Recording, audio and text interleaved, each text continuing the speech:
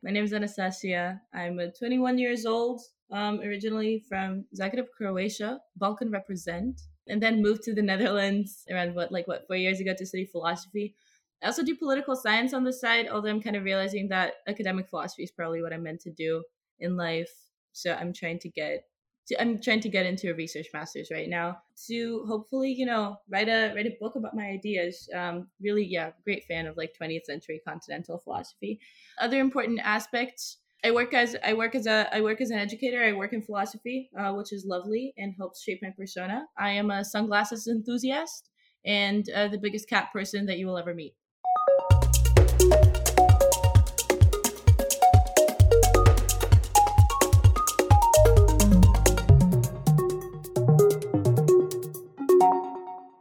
Oh, do you actually own any cats? I You can never really own a cat. Okay, so do you cohabitate with any cats? I do not cohabitate with any cats right now because my big echoey apartment also prohibits pets. But I do have four cats back home. Okay. So me and Joel, we're both into like VR gaming and stuff, and we both got we both got like the same headset at the same time and all of that. And for me, 3 days on it, and I felt sick every day. That was difficult. But after 3 days, I fully recovered, and now I can get thrown into the most ridiculously immersive things of zero gravity and things that would really make you throw up, and I'm totally fine. But 2 years down the line, Senor Joel still has issues. I mean, I only have issues with like specific things. Like, still the worst thing that's happened to me in VR is there's this game where you fly around and you throw discs and try to score goals, etc. And because of the way the game is kind of designed, your body is designed to be kind of floating behind you. But because it's done that way, technically your body can, like, if you fall down, you end up with just your neck above the floor, and that's a fucked up feeling of like my entire body just fell through the floor and now I'm here with my head. I feel like I'm in my right to feel nauseous about that experience. We're not going to make fun of you. It's okay. Yeah, I bought this app where there's supposed to be like a realistic painting thing. It's like, in theory, the concept's cool. Like you get to start painting by press of a button. You don't need to set up your paints. You don't need to clean your brushes. Nothing. You just jump in, do whatever you want, and then jump out. The problem is that it doesn't handle like light touch very well. And I was trying to do some Bob Ross shit, and it's just because like all he does is like taps and smashes the canvas. And it didn't handle that very well. I had a lot of trouble understanding how much paint it was considering there to be on the canvas or in the brushes. The output was horrendous, but I had fun. 4 out of 5. Did you print out what you painted? No, I didn't. But I took a screenshot. Same thing. My phone the printing of the 21st century. We're old. You can't say print to us and assume we understand something digital. Well, here you are, both experts in VR, whereas I avoid it like the plague. So, who's the old person here now? You know? Are you calling us old? Is that how we're starting this? I mean, I was born in this century, so I don't think you can say the same. Definitely not. I was born in this millennium as well. There's several ones. Yeah, we weren't born in this millennium, not this century. This is what we get for inviting people that are not from our millennium. Yeah, instantly get called old. Not sure if you can see it. I mean, that actually looks pretty good. Yeah. I mean, if unless you look at it close. Okay, let me send this to the chat because that gives a better idea. Oh, that reminds me. Do you know that? Have you seen Clueless? Nope. Okay, there we go. A generational difference. It's this early 2000s movie about like a high school girl, and there's a term that she uses there to call another girl, which I absolutely love. It's called "she's a Monet." From out far, she looks amazing, but up close, it's a real mess. Beautiful. Yeah, I sent it in the Facebook All chat. right, let me see. Get a better idea. So Joel was showing on camera his beautiful painting that he did, and he's just sent it to us. It's actually not bad, you know. I would say I've never seen, I don't know, an 8-year-old do better. I haven't, Yeah, honestly. and I'm proud of that. Yeah, not too. Yeah, I give it a good 5 out of 7. I know that that's a reference from the older people. I forget what it means. Yes. It's been explained to me several times. I think, isn't 5 out of 7 the highest one? No, so for 5 out of 7, that there was this there was this guy on Facebook, like right wing American guy, would post the most random stupid thing, and then one of his friends would always troll him and always kind of push him and question him. And then at one point, and so there's this thing online, and you can read through all of their conversations, and you have like a good 20-minute read, and you're just in stitches. And at one point, he says, "I went to see this film. It's really cool. I definitely recommend it. 5 out of 7." That's like, where did this rating come up with? Like, is it a good film? Is it a bad film? It kind of really goes into it, and so kind of people took it from that, and so 5 out of 7 is you're saying it's good, but no one has an idea what you actually think of it. Right. Okay. No, that doesn't ring a bell. Yeah, it's curious how small things can really take off and be used in weird ass context that you never intended them for. Well, I feel like that's like every EYP session with inside jokes. You just have some random shit that will happen on the first day, and then there will be things that will kind of be taken off and just used throughout the whole thing. And then because in EYP you have the same people who try to get together again and again, and so you have some sessions that are just like, I don't know, a third of the people were from that other session together, and then you have all those inside jokes that go into that one, and then bit by bit these become like a full EYP kind of thing that just spiraled out of context. Yeah, the only ones that come to mind are too inappropriate to say, and even on a What? J18 podcast. Like, we have had Joel kind of chat so much shit about the Azerbaijani government until our podcast was literally shut down live. It Excuse crashed. me? Yep. So Joel spoke out about the Azerbaijani government, and then as he did, the page crashed. And as he tried to again, it crashed. Wasn't it kept twice? doing that until we stopped talking about the Algerians. Oh shit. Okay.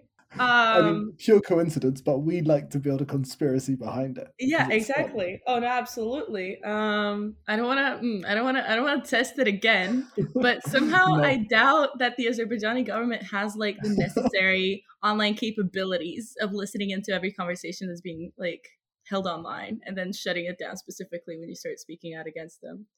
I mean, machine learning. That's fair. You can have bots monitor every record. So now we know the true face of Zencaster. Yeah, the software we use to record the podcast. It's sponsored by Big Azerbaijan. I mean, for us, it's kind of obvious. We literally see it on our screen, but like, I guess people listen to it have like no idea. Yeah, it's actually kind of an interesting thing, because when we first started to record, our setup was pretty awful. What we would say to people is that, okay, let's just jump on a Zoom, and everyone take your phone, set record on your phone, put your phone down, and then we try to take all of the audios from the phone and bring them together. So the very, very first recording we did, we learned a powerful lesson, which was, let's ask the other person, if we're going to do that, to have headphones and not to use their computer sound to blurt out, because it also records everyone else's sound on top of their voice. So like the editing for Joel was a nightmare on trying to actually get through that. And so eventually we finally moved to this platform to make life easier. Such a long time ago. We learned from our mistakes. Yeah, how long ago was it? Start of 2021? No, like March. Okay, so like almost 2 years. Mm-hmm. Look at you guys go. It's been a long while. See, like dinosaurs getting older. Like when we started, people like, we turn up at sessions. People like, so are you here to pick up your kid or something?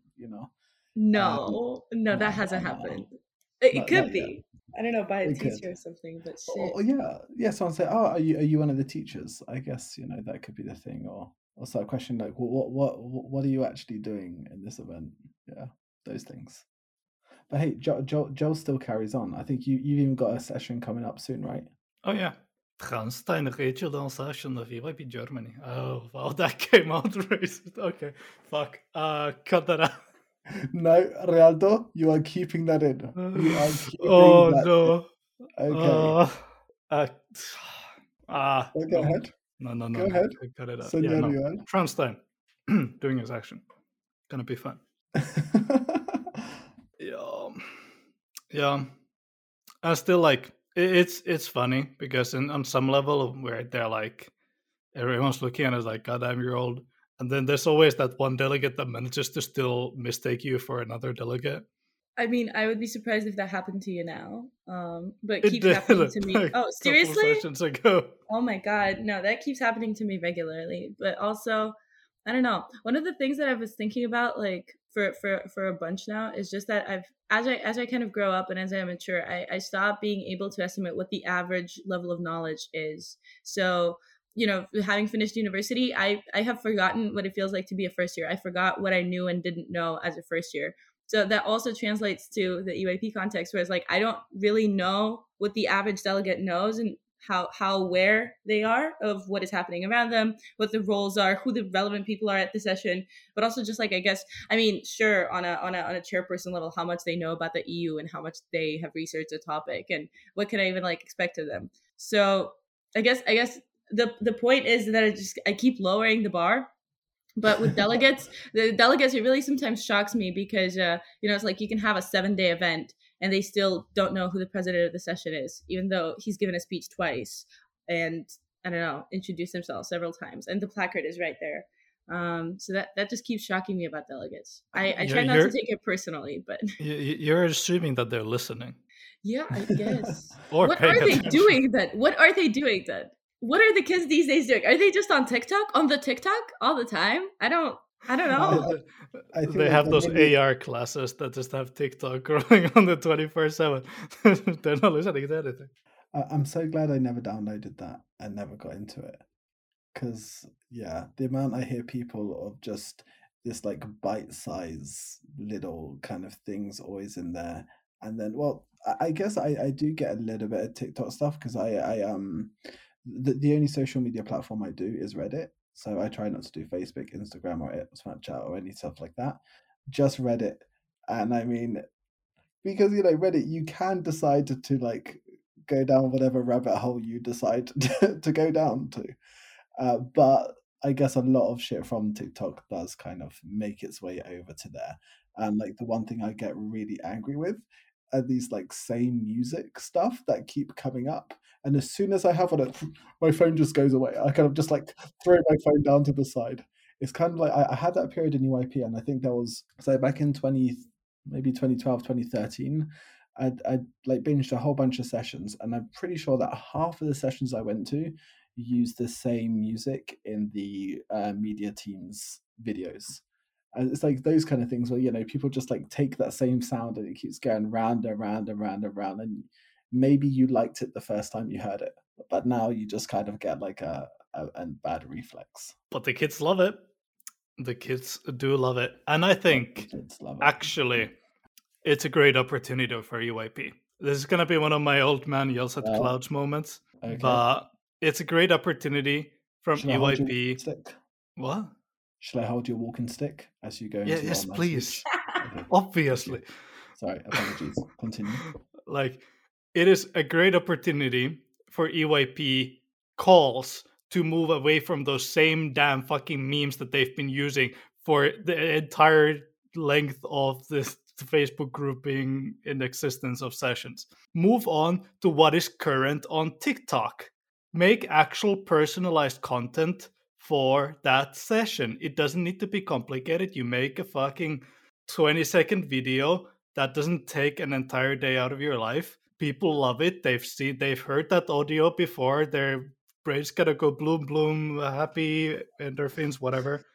And you'll get people applying to your session. And we get rid of the memes. Just please get rid of them. Why do you hate so much on the memes? I don't know how many times we've had to have these conversations where as soon as somebody mentions these calls, Joel is always hating on these memes and saying, and now I'm trying to advertise for this session and I'm not going to go into that meme trap of what they're doing there. And like, why so much hate for it? I kind of enjoy them. Well, because it's not really good quality memes, is it? It's True. watered down. You have to. So, I mean, this is something I avoid posting on sessions like the plague. Because I also something that I've gone through while preparing for this podcast. I am unable to be funny on demand or funny on purpose, and that is my big fear of being seen as like a profoundly unfunny person. I need to constantly recommend myself as someone who has like a level of wit. And when you're advertising on sessions, obviously you can't really go with your own preferences for humor. You have to water it down as much as possible to appeal to the broadest possible audience. Like, what if you post a tweet that is really obscure and some fucking schizo posting? Wait, can I swear on this? Please do. Okay, cool. From like a random schizo posting group that you saw on Facebook, or it's like a deep corner of Twitter. You can't post that because a 16-year-old is going to read that and they're not going to apply because they're not going to get it, because it's not going to appeal to them. It's not going to stick in their head. So you're kind of forced to go with the broadest possible trends of meme, someone that everyone will recognize, that has, a semblance of a punchline in there. But that just means that UAP memes get, well, they just aren't good. There's that one page on Instagram, right, that is like UAP memes that I think has even been dead for a couple of years now. But from the content that was posted there, just like, God forbid that I see that on my timeline when I open Instagram in the morning, and the same goes for sessions. It's just like, you want to be funny, you want to appeal to people, but trying to be a catch-all just kind of results in, well, not being funny, and that's a miss. That is a miss. So I get hating on the memes. Okay, yeah. I feel like I have this kind of conversation a lot about more kind of US based TV series where everything kind of a lot of them, probably not all of them, you're always going to have some exceptions here or there, but a lot of them are very much watered down to kind of how do you appeal to the masses. And then any kind of unique storyline or twist has to be watered down and set within the expectations. The hero can't die unless that is the greatest thing that the hero could have done.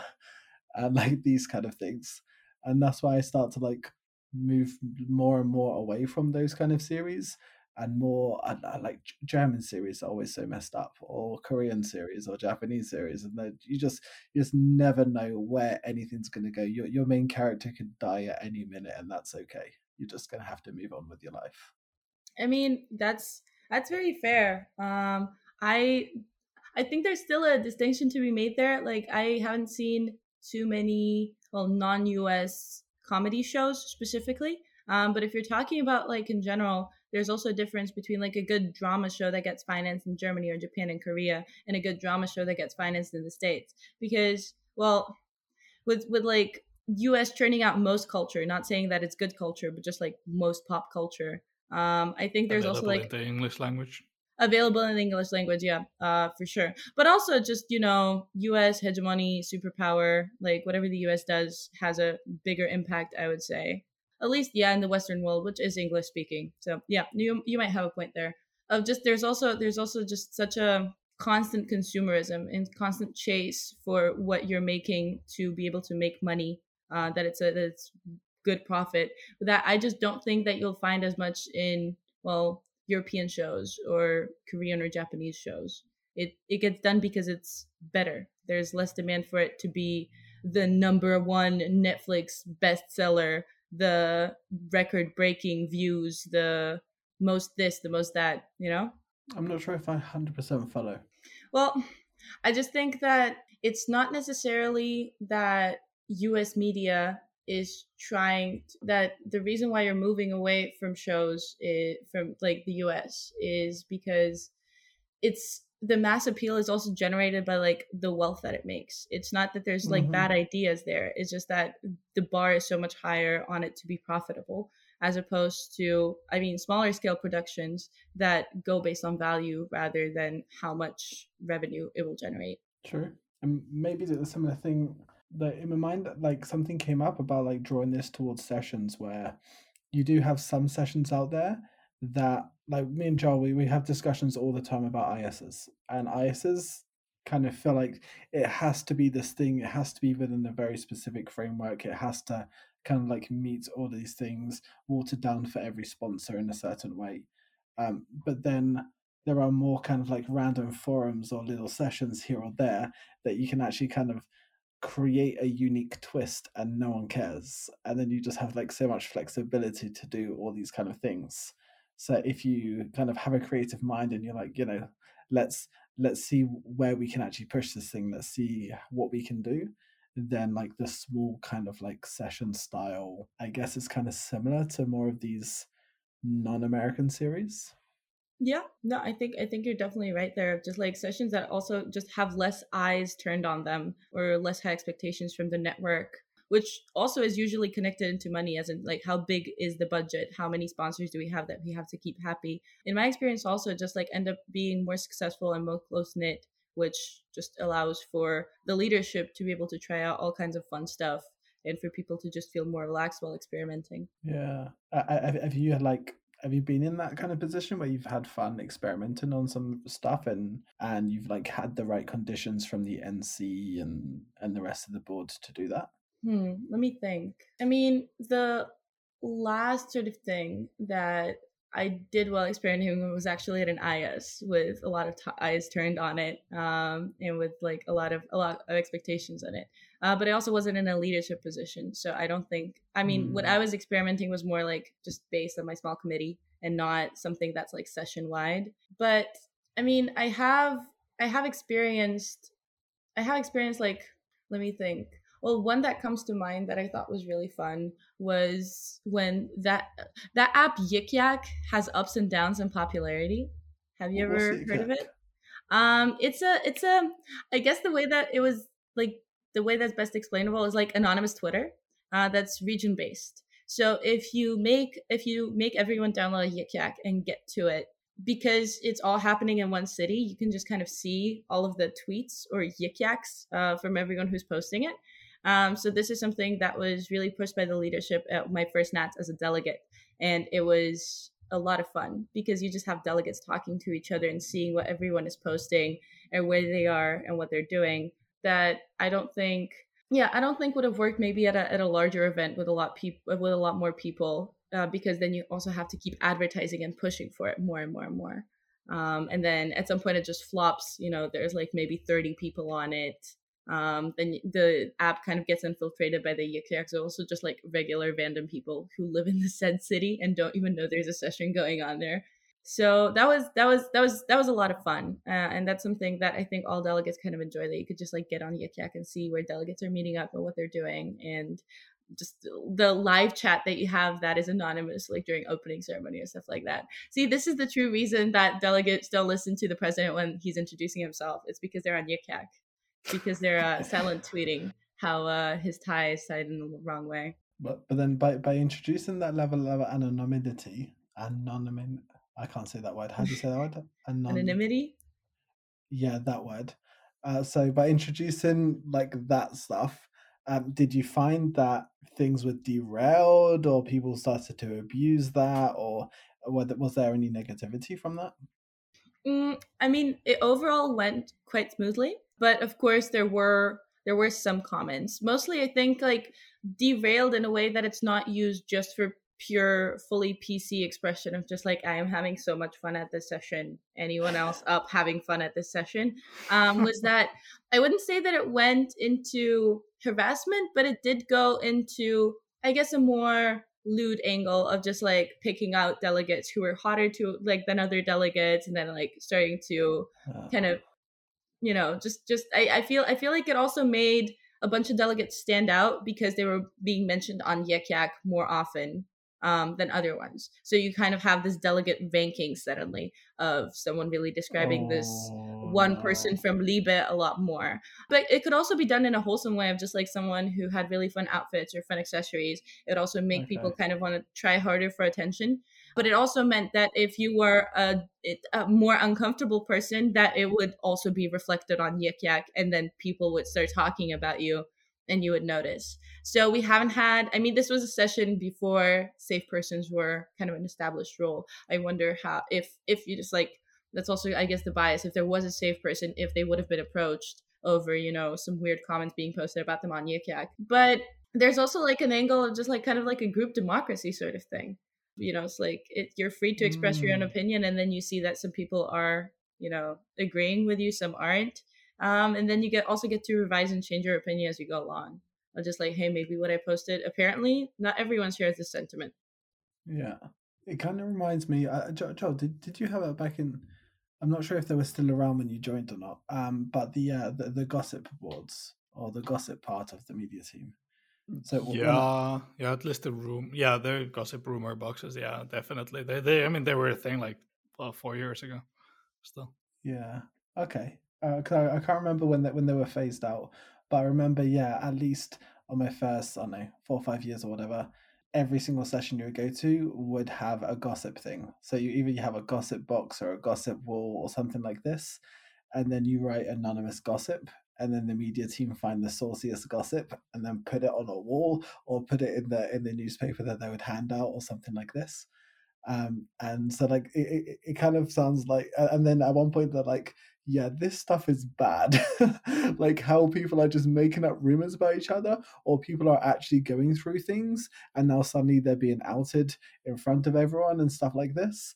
And so that was phased out of UIP, and it sounds like this is almost the introduction of a 2.0 version. Yeah, I mean, I think I've experienced gossip boxes myself at like a couple of earlier sessions. But I guess how they kind of compare to Yik Yak is that there's some sort of filtration by the media team, right?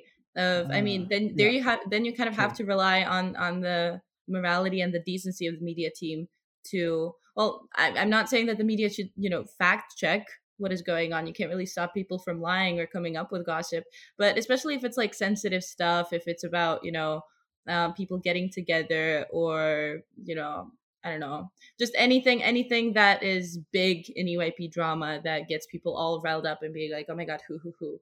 I guess the media team could just like choose not to post those post-its on the wall or include it in the newspaper, but rather go for something that's more general, that's more, I don't know, a funny story that happened, that, that there's, that even if you are revealing some sort of information, that everyone would more or less be okay with it. Although, of course, it's messed up in terms of you can't really go to the people because it's anonymous and ask them if they're okay with this sort of information being immortalized in a session journal. But with Yik Yak, since it's a public app and it's not really associated with UIP, you can post literally whatever. They cannot find you. You can play it off that you're not even at the session, that you don't know who posted it. No one really has to come forward. So I think there's a lot more ways that it could go wrong, which is why I don't think it's used anymore, unfortunately, because I had a lot of fun with it. I only had the best experiences with it, but also I don't know if it's worth the risk to just bring down someone's session experience by so much if they start getting bullied on Yik Yak. Yeah, and you could argue that you could try to make some local version of it, or have some, like, not based on region, but based on a group type of a anonymous thing that would then be moderated. But who the hell wants to go through moderating something 24/7 for inappropriate thing? That's just, no. Yeah, exactly. And I mean, I don't know, this was also just, sessions back then also kind of impacts like the content moderation of the apps back then. I don't know if Yik Yak has maybe like improved their policies and has some sort of AI going through the Yik Yaks that you're posting in order for it to not be bullying. But I also don't think that Yik Yak is really used in a way that sessions have used them.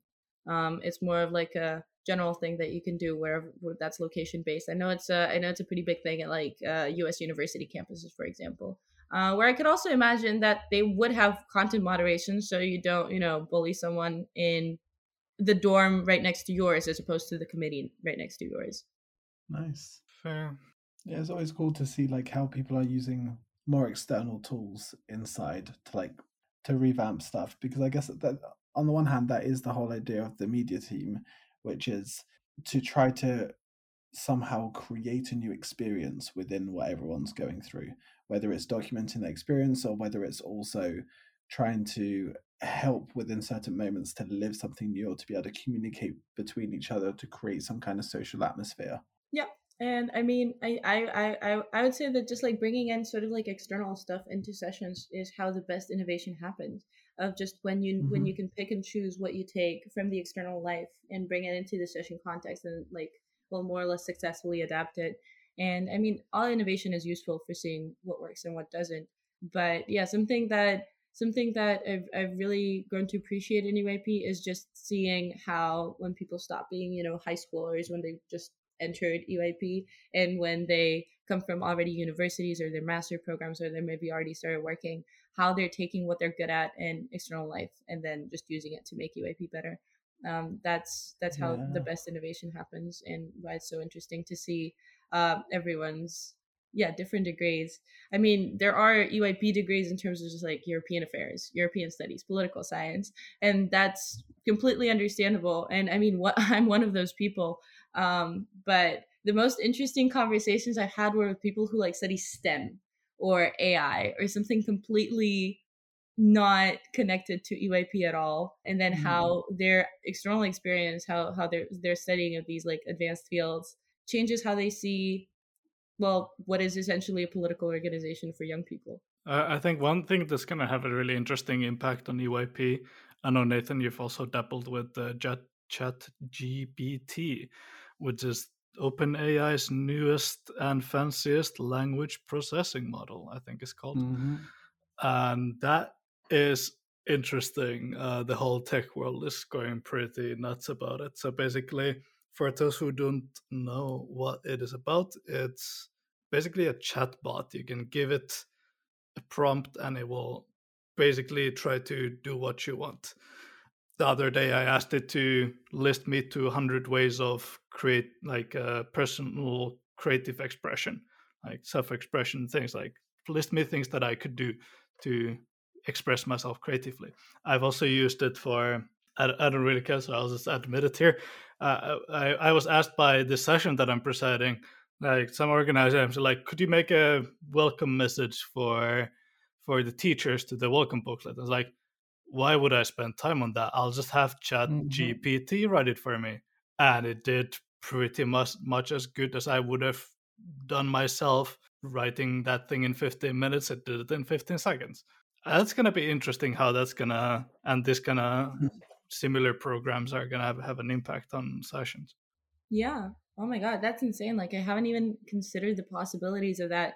It's like I work as an educator. So obviously we've had quite a few OpenGPT like discussions between just like inside the faculty, and it's still ongoing, and I think it's gonna be a big wave across educational institutions, especially universities, where I guess the diploma is more competitive, of just like obviously how it can impact essay writing, how it can impact filling in exams, and the worries that come with that. So far it's not that successful in writing longer essays, but it definitely will be in a really short amount of time. Well, that's the thing, is that if you know how to write the right prompts, it can be really successful on the essay. But then it's knowing like how to write the right series of them to kind of get it. If you ask it, write me an essay on this topic, use this kind of language, this length, it's going to write something pretty crap. But then there are like specific ways of kind of going around and kind of working with it through an iterative process in which you can then get it to write just absolute ridiculous stuff, or at least allow it to support you in parts that's going to allow you to be way, way more productive in that academic writing.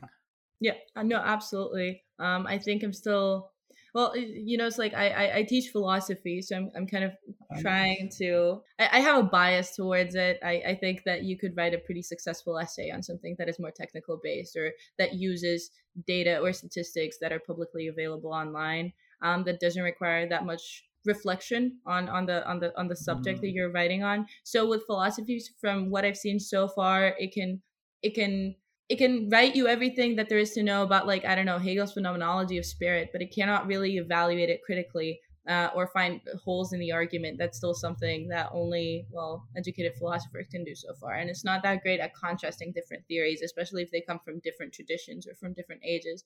But again, I do think that we are moving towards it, and that at some point it's also going to start like understanding pretty advanced 20th century philosophy.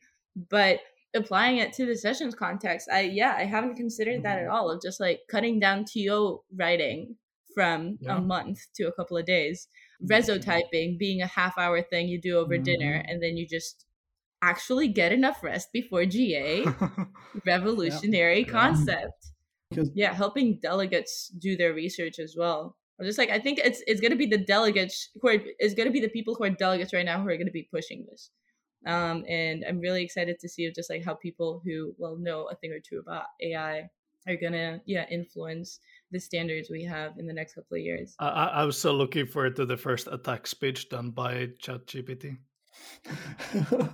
Yes. And you say, can you rephrase this in a sarcastic tone? Make sure to sound aggressive. Copy paste the resolutions, like find flaws in this, make me a speech why this sucks, make it sarcastic and witty. Well, the really cool thing is you can think of ways for this for the committee themselves. So let's say the committee, they've been working on their resolution, and then they've got that together, and they take that, they put it in something like ChatGPT, and they said, okay, can you feedback this? The things I want you to look at are specifically, are these things actually feasible? Are they actually going to, are they addressing our topic? Are there things that are missing? Are there gaps that we haven't filled? And you can kind of ask it a specific set of things you want to look at, and then it will go through and it will give you all that feedback. So then you can work on that with your committee. Or you can say, okay, can you implement the feedback? Or you could actually work on it with your committee and then improve it before you actually get into GA. Yeah, I mean, call me a Luddite in this sense, but I'm not sure if that's a fully positive development. In general, just like with AI, it's like I always take a more critical stance towards it, but just like the scenario that you described right now, it doesn't rub me the right way, of just, you could have a hope, it's like, I don't think, obviously we could, but we're not going to eliminate the position of a chairperson through the use of AI. The goal is not to produce like 100% perfect resolution. So it's still, the resolution itself is going to be human made. We're still going to have like the same process of chairing a committee and delegates coming up with their own solutions. But if someone pulls out their phone with AI over GA and then comes up with a completely devastating attack speech that just like trashes their ideas completely and says, oh no, but this wouldn't be feasible because you forgot to take into account this one regulation from 1987, and actually a new study conducted by, I don't know, like Vietnamese researchers at this and this university from 2011 actually disproves what you guys said here. And then it just stops being fun. It's not about being right at the end of the day. Right. So I think I don't know. I feel like that would be it would be a negative experience for delegates who would just get completely red and roasted in front of a GA, especially if you put in a sarcastic and witty prompt. So you're just coming off as this absolute genius with a penchant for like also just being insanely witty. I could see tears easily. That's true. And a lot of times, so throughout all the podcasts with Joe, we always talk about how there are so many life skills that we develop when we're in EYP, and because EYP is simulating certain life experiences in such an intense way that it allows you to get hands-on and to develop all these skills. And as we're in this conversation, there's something that's come up to my mind, which is that, well, actually, if let's say using these kind of AI tools is going to be the way that we write emails, the way that we do research, the way that we do so many different things in the workplace, then actually integrating that into the EYP experience is also helping that, let's say, especially in outreach sessions. So as you know, within, let's say, the tech scene and the education scene, there's a lot of discussions around these kind of tools, but in other scenes out there, like I've got so many friends I've never heard of it whatsoever, and then when I start to introduce and start to kind of show certain things, they're mind blown in that. And so maybe this is also a cool way of not just introducing these tools, but to help on our outreach program for people to learn how to use these tools in a really cool way, because here it's saying, okay, how can you, with all of your different opinions, come together from all different cultures, look at look at a social problem, and find a way to have your own unanimous resolution on it. But you can also use AI tools to help you become more productive and to write something that you're more proud of. Yeah, it's definitely going to be such a big part of whatever we do in 5-10 years, no matter, okay, not necessarily no matter what field you're in, but in majority of fields, like there's going to be so many tasks that can be just like bypassed, automated. Your life is going to be so different in 5 to 10 years, especially when we talk about delegates who are just beginning their life. Like I was just at work and someone gave me a piece of documentation, like, "Hey, could you go through this, make sure it's good? Just give it to GPT, and it's gonna give you great improvement suggestions. Like, yeah, it's missing this, it's missing this. It could have some more of this, but this is good." I was like, well, why would I go through the trouble of reading through that documentation if it's not a necessarily a crucial part? Like, it's especially like Chat GPT also a bit baffles, but not baffles. It dabbles a bit in coding as well, which is also one of these things that has been kind of uproar in the tech world. But it's also this kind of thing of like, as a programmer, if you're good, you don't trust anyone's code, and the least you trust your own code. Like you have to, like, the same way you scrutinize your own work, your own thoughts, you need to scrutinize the output of these language models. And I definitely agree with you there, Nathan, that that's going to be a very useful life skill for the delegates going from EYP. As a shameless plug to throw in here as well, is that next week I'll be releasing my new book. A book? Oh, damn!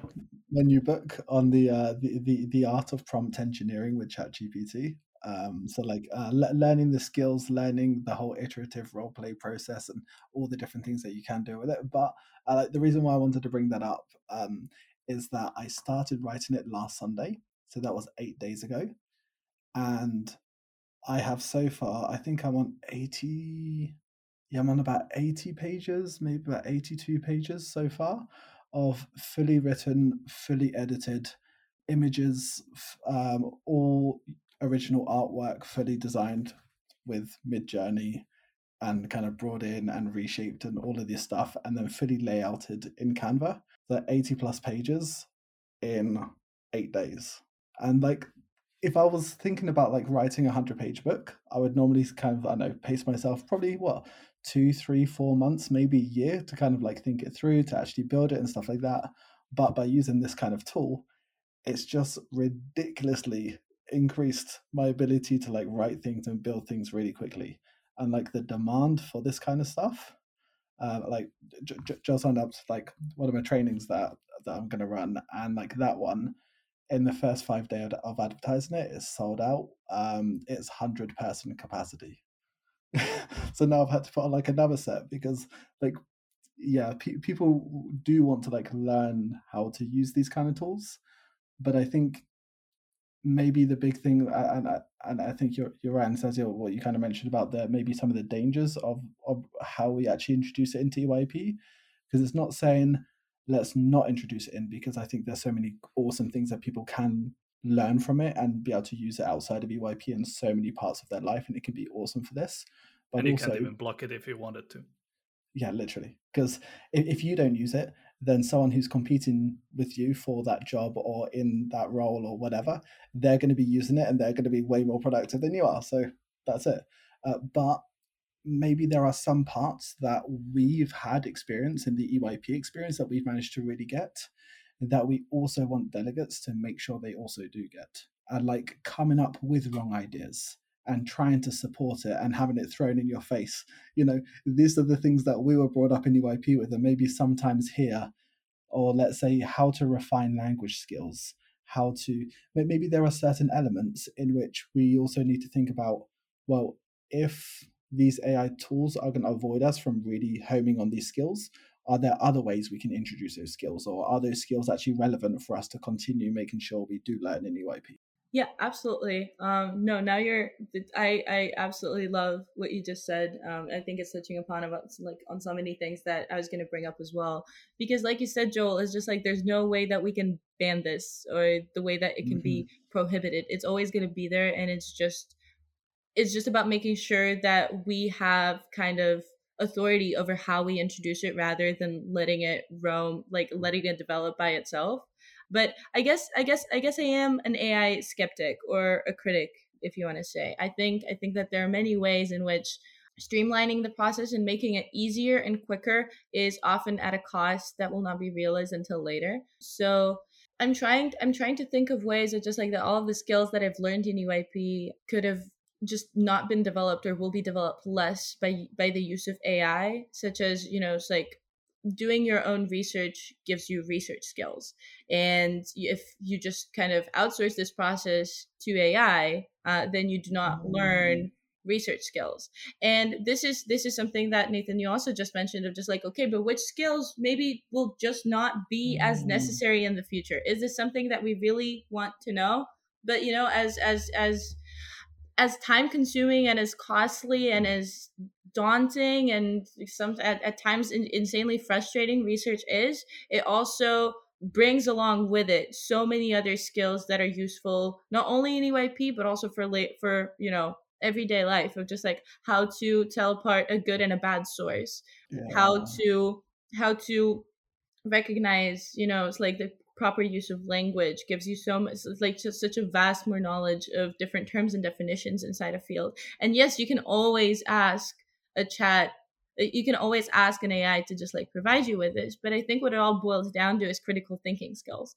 Of at some point, the AI was also made by someone, and it's like there's a I mean there yeah just there's so many sayings in philosophy of language of just like that the author never really goes away and is never fully separated from his work. So Mm. I always kind of keep in mind of just like, okay, but who was this written by? For what purpose? What is their stance? Yeah. What is their position? What am I being fed here? And would I disagree if it was presented to me in a different way? So I guess the fear on relying on AI, even on these sorts of like mundane tasks that we want to eliminate because they just take up too many human resources and could be done in a more efficient way. Will it ultimately lead to delegates who are, well, delegates in the UIP context, but also just like young adults, people, entrepreneurs who no longer have the critical thinking ability skills to tell apart, okay, but this was like a clearly biased source, I shouldn't be using this?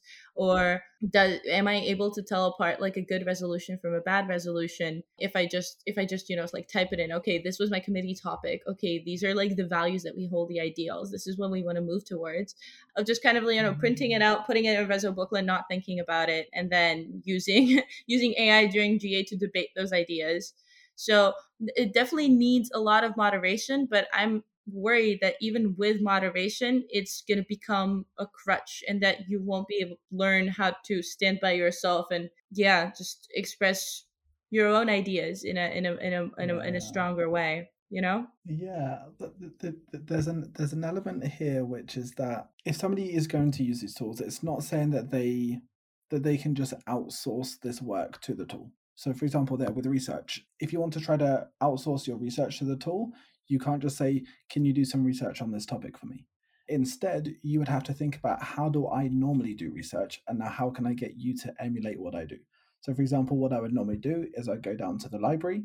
I'll go to the section where of my topic. I'll pull out a whole bunch of books. I then find in the book where it mentions like a keyword of my topic.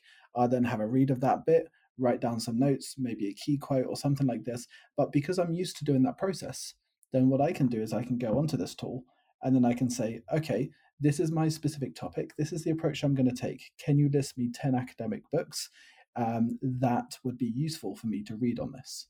And then it would list it. I'm like, okay, well, with this first one, can you provide me a summary of their views? Can you provide me a summary of how it relates to my topic?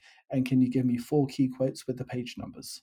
And kind of it gives that to you. Then you're like, okay, and you kind of look at it like, this isn't actually relevant. You move on to the next one, and you kind of do the same thing. And I realize, okay, now I have actually all of this content here. Now I can start to look through and build it. But that's still, it depends on how well you are at research and stuff, will depend on how well you are at using these tools to research it.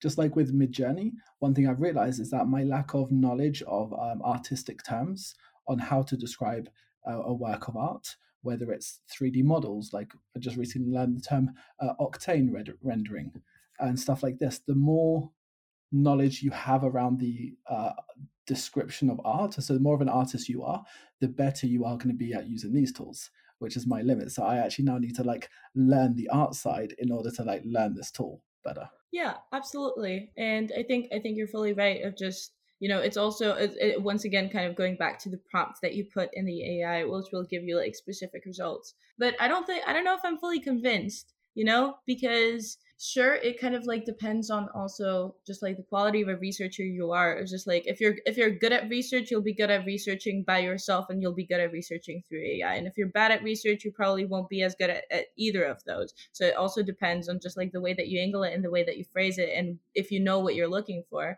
But it kind of leaves then the unknown unknowns in the dark of, if you go to a library, you might have a lucky moment of fate where you touch upon a book that you wouldn't have touched upon otherwise because it caught your eye, and you're going to discover something, and you're going to have this moment of serendipity that's going to maybe turn your research in a completely different way. Well, once again, not really knowing. So I don't know too much about AI. I don't know too much about the coding and like the background work that goes beyond there. But if you ask it of just like, hey, give me like these 10 books, it's going to give you specific 10 books that someone thought should be included. I think there's going to be way less potential for kind of small moments of luck or opportunity, because what could have been the 11th book, or why are these 10 included and not, a different one?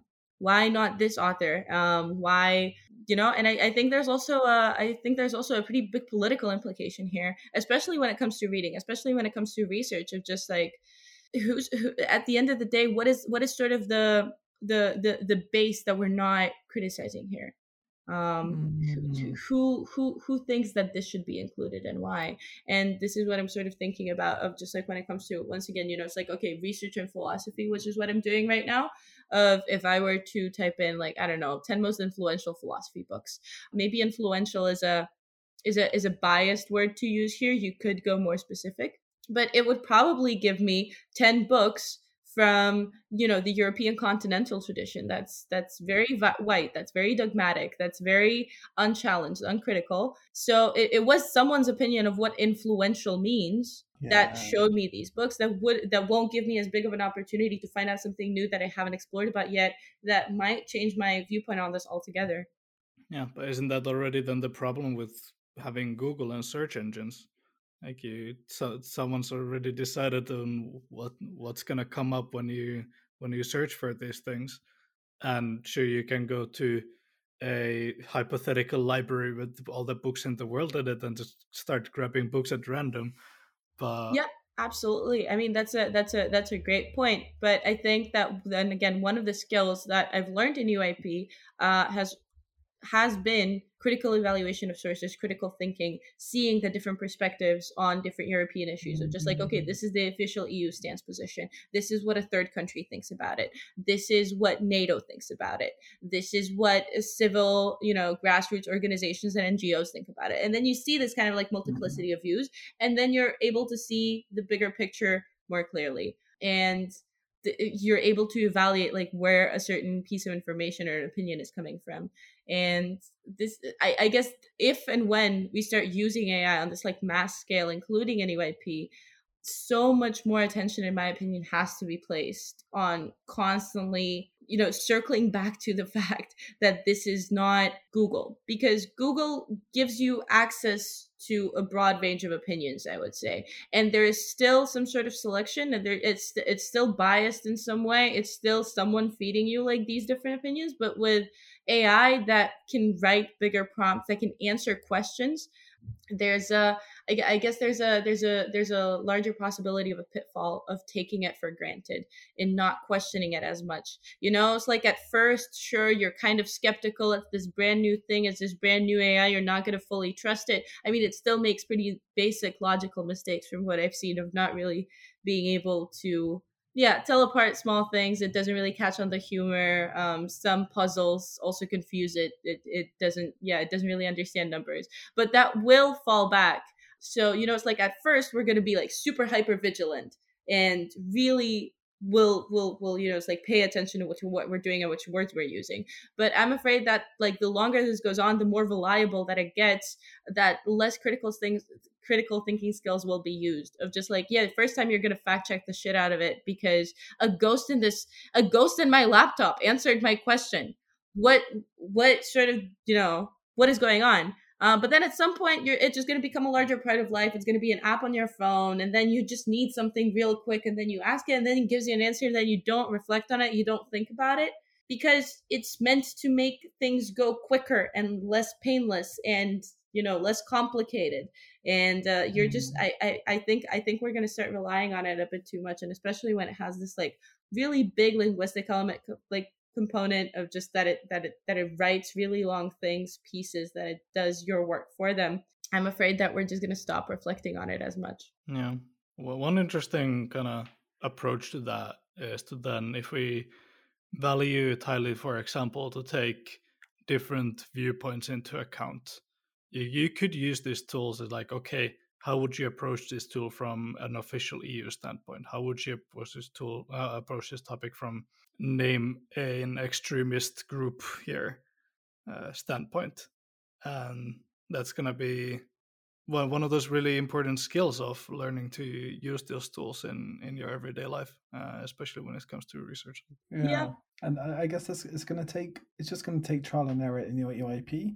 And as long as that's the direction we have, is saying EYP is a non-formal educational space. We want to develop skills. How do we make sure we're developing the right skills? And we can only do that when we start to develop the wrong ones. And we kind of like make these mistakes, and we kind of highlight, we're like, okay, this is messed up. Like with chairpersons, a part of the committee work structure should be, okay, how do I actually look at this topic from different points of view? And maybe like the way that we currently have I haven't been in EYP for a while, but you had like Disney, you had, I don't know, I can't remember the other names of them, but you had like different committee work structures out there. Maybe that with the introduction of these tools would actually start to develop new committee work structures that kind of emphasizes this side of how do you actually use these tools in the correct manner.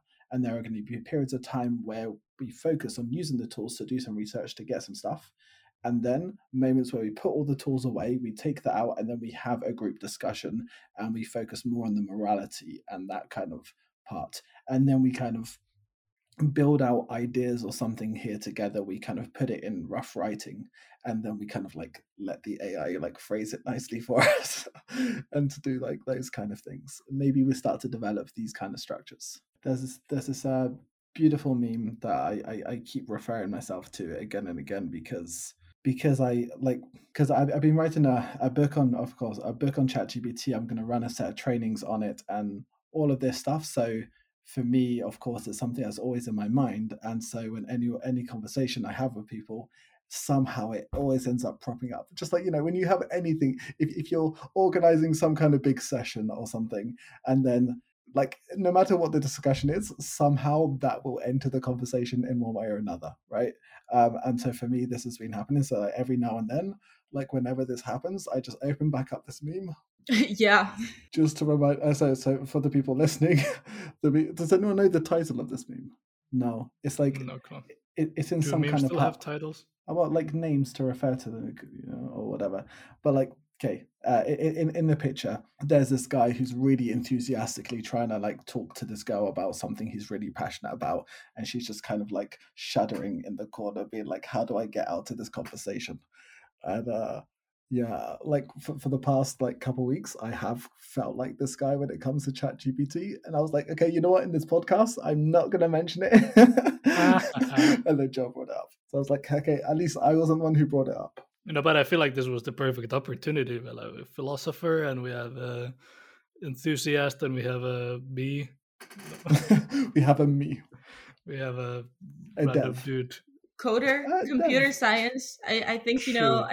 I think you know more than most of us of what actually goes into the work of creating Yeah. this AI. Yeah, I might actually have the best understanding of how the AI in the background works. True. I'm not useless. Yeah. And fun fact for especially for listeners, the most ridiculous thing is that all ChatGPT is doing is predicting what is the best next word. That's it. It does not think the whole structure through. It does not think of a concise response and then tries to rephrase it and stuff. No, no, no, no. It's just doing a word by word. The first thing it asks itself is, should I put a next word or shall I end it? And if I should put a next word, cool. What is the probability of this word being the correct word? It's slightly lower. What about this word? And then just looks at a ton of words and a ton of things it could do. Says, should I put punctuation instead? And then literally just word by word, it randomly decides based on currently 1.1 trillion parameters to decide which word it should put in. And so all it's doing is predicting things word by word. That's a lot of parameters. That's also crazy. That's also crazy. Mhm. That is such a intuitively wrong writing process. Yes. That's not how any human writes. Yet it can Really? produce better results than any like a majority of humans, I think. Well, have you tried that, like free flow? You probably had this in conversations, right? Just free flow conversations. I have no idea what I'm going to say until the next word comes out, and you just continue this way.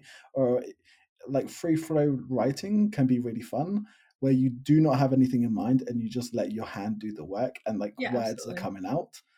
And so, and interesting things actually start to come out when you start to remove yourself from it and you just start to allow it to flow.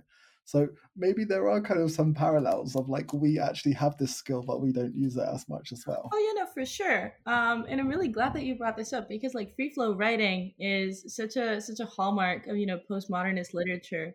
But in that, I think that it's an art form. It's I mean, Freud definitely used it also to psychoanalyze his patients. It's just like if you let them write for long enough, you're going to start seeing some patterns.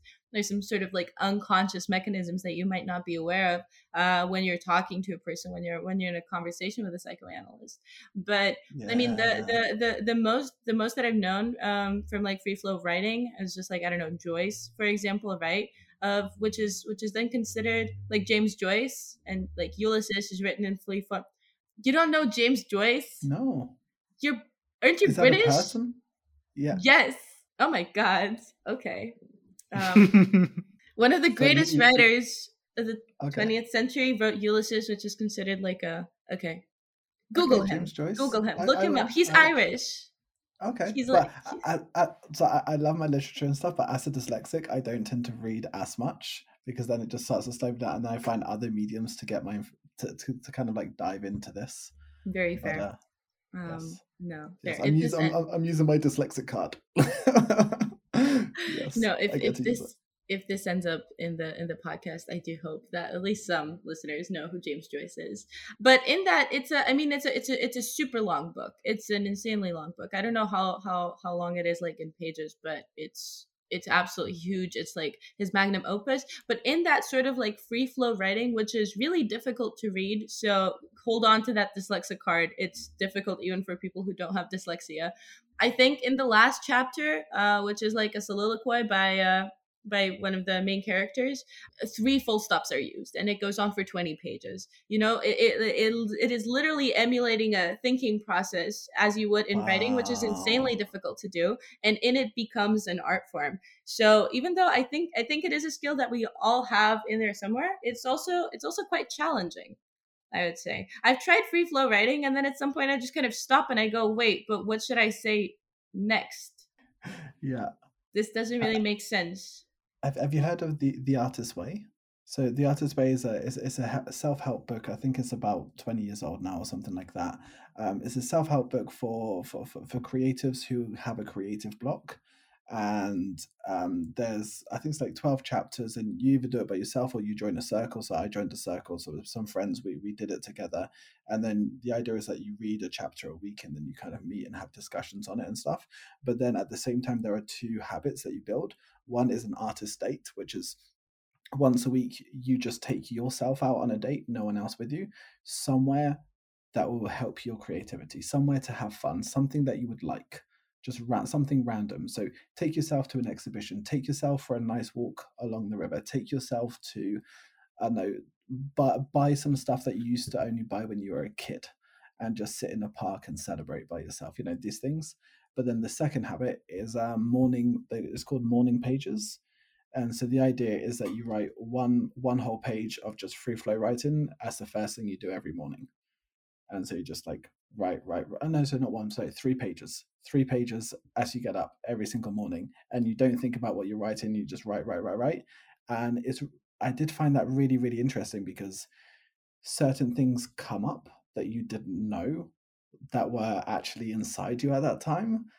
And you start to be like, oh, and then you can suddenly start having conversations with yourself and start seeing where it follows. And sometimes it goes quite dark, and sometimes it kind of goes quite nice, and these different things. And yeah, it was a really interesting process when I went through that.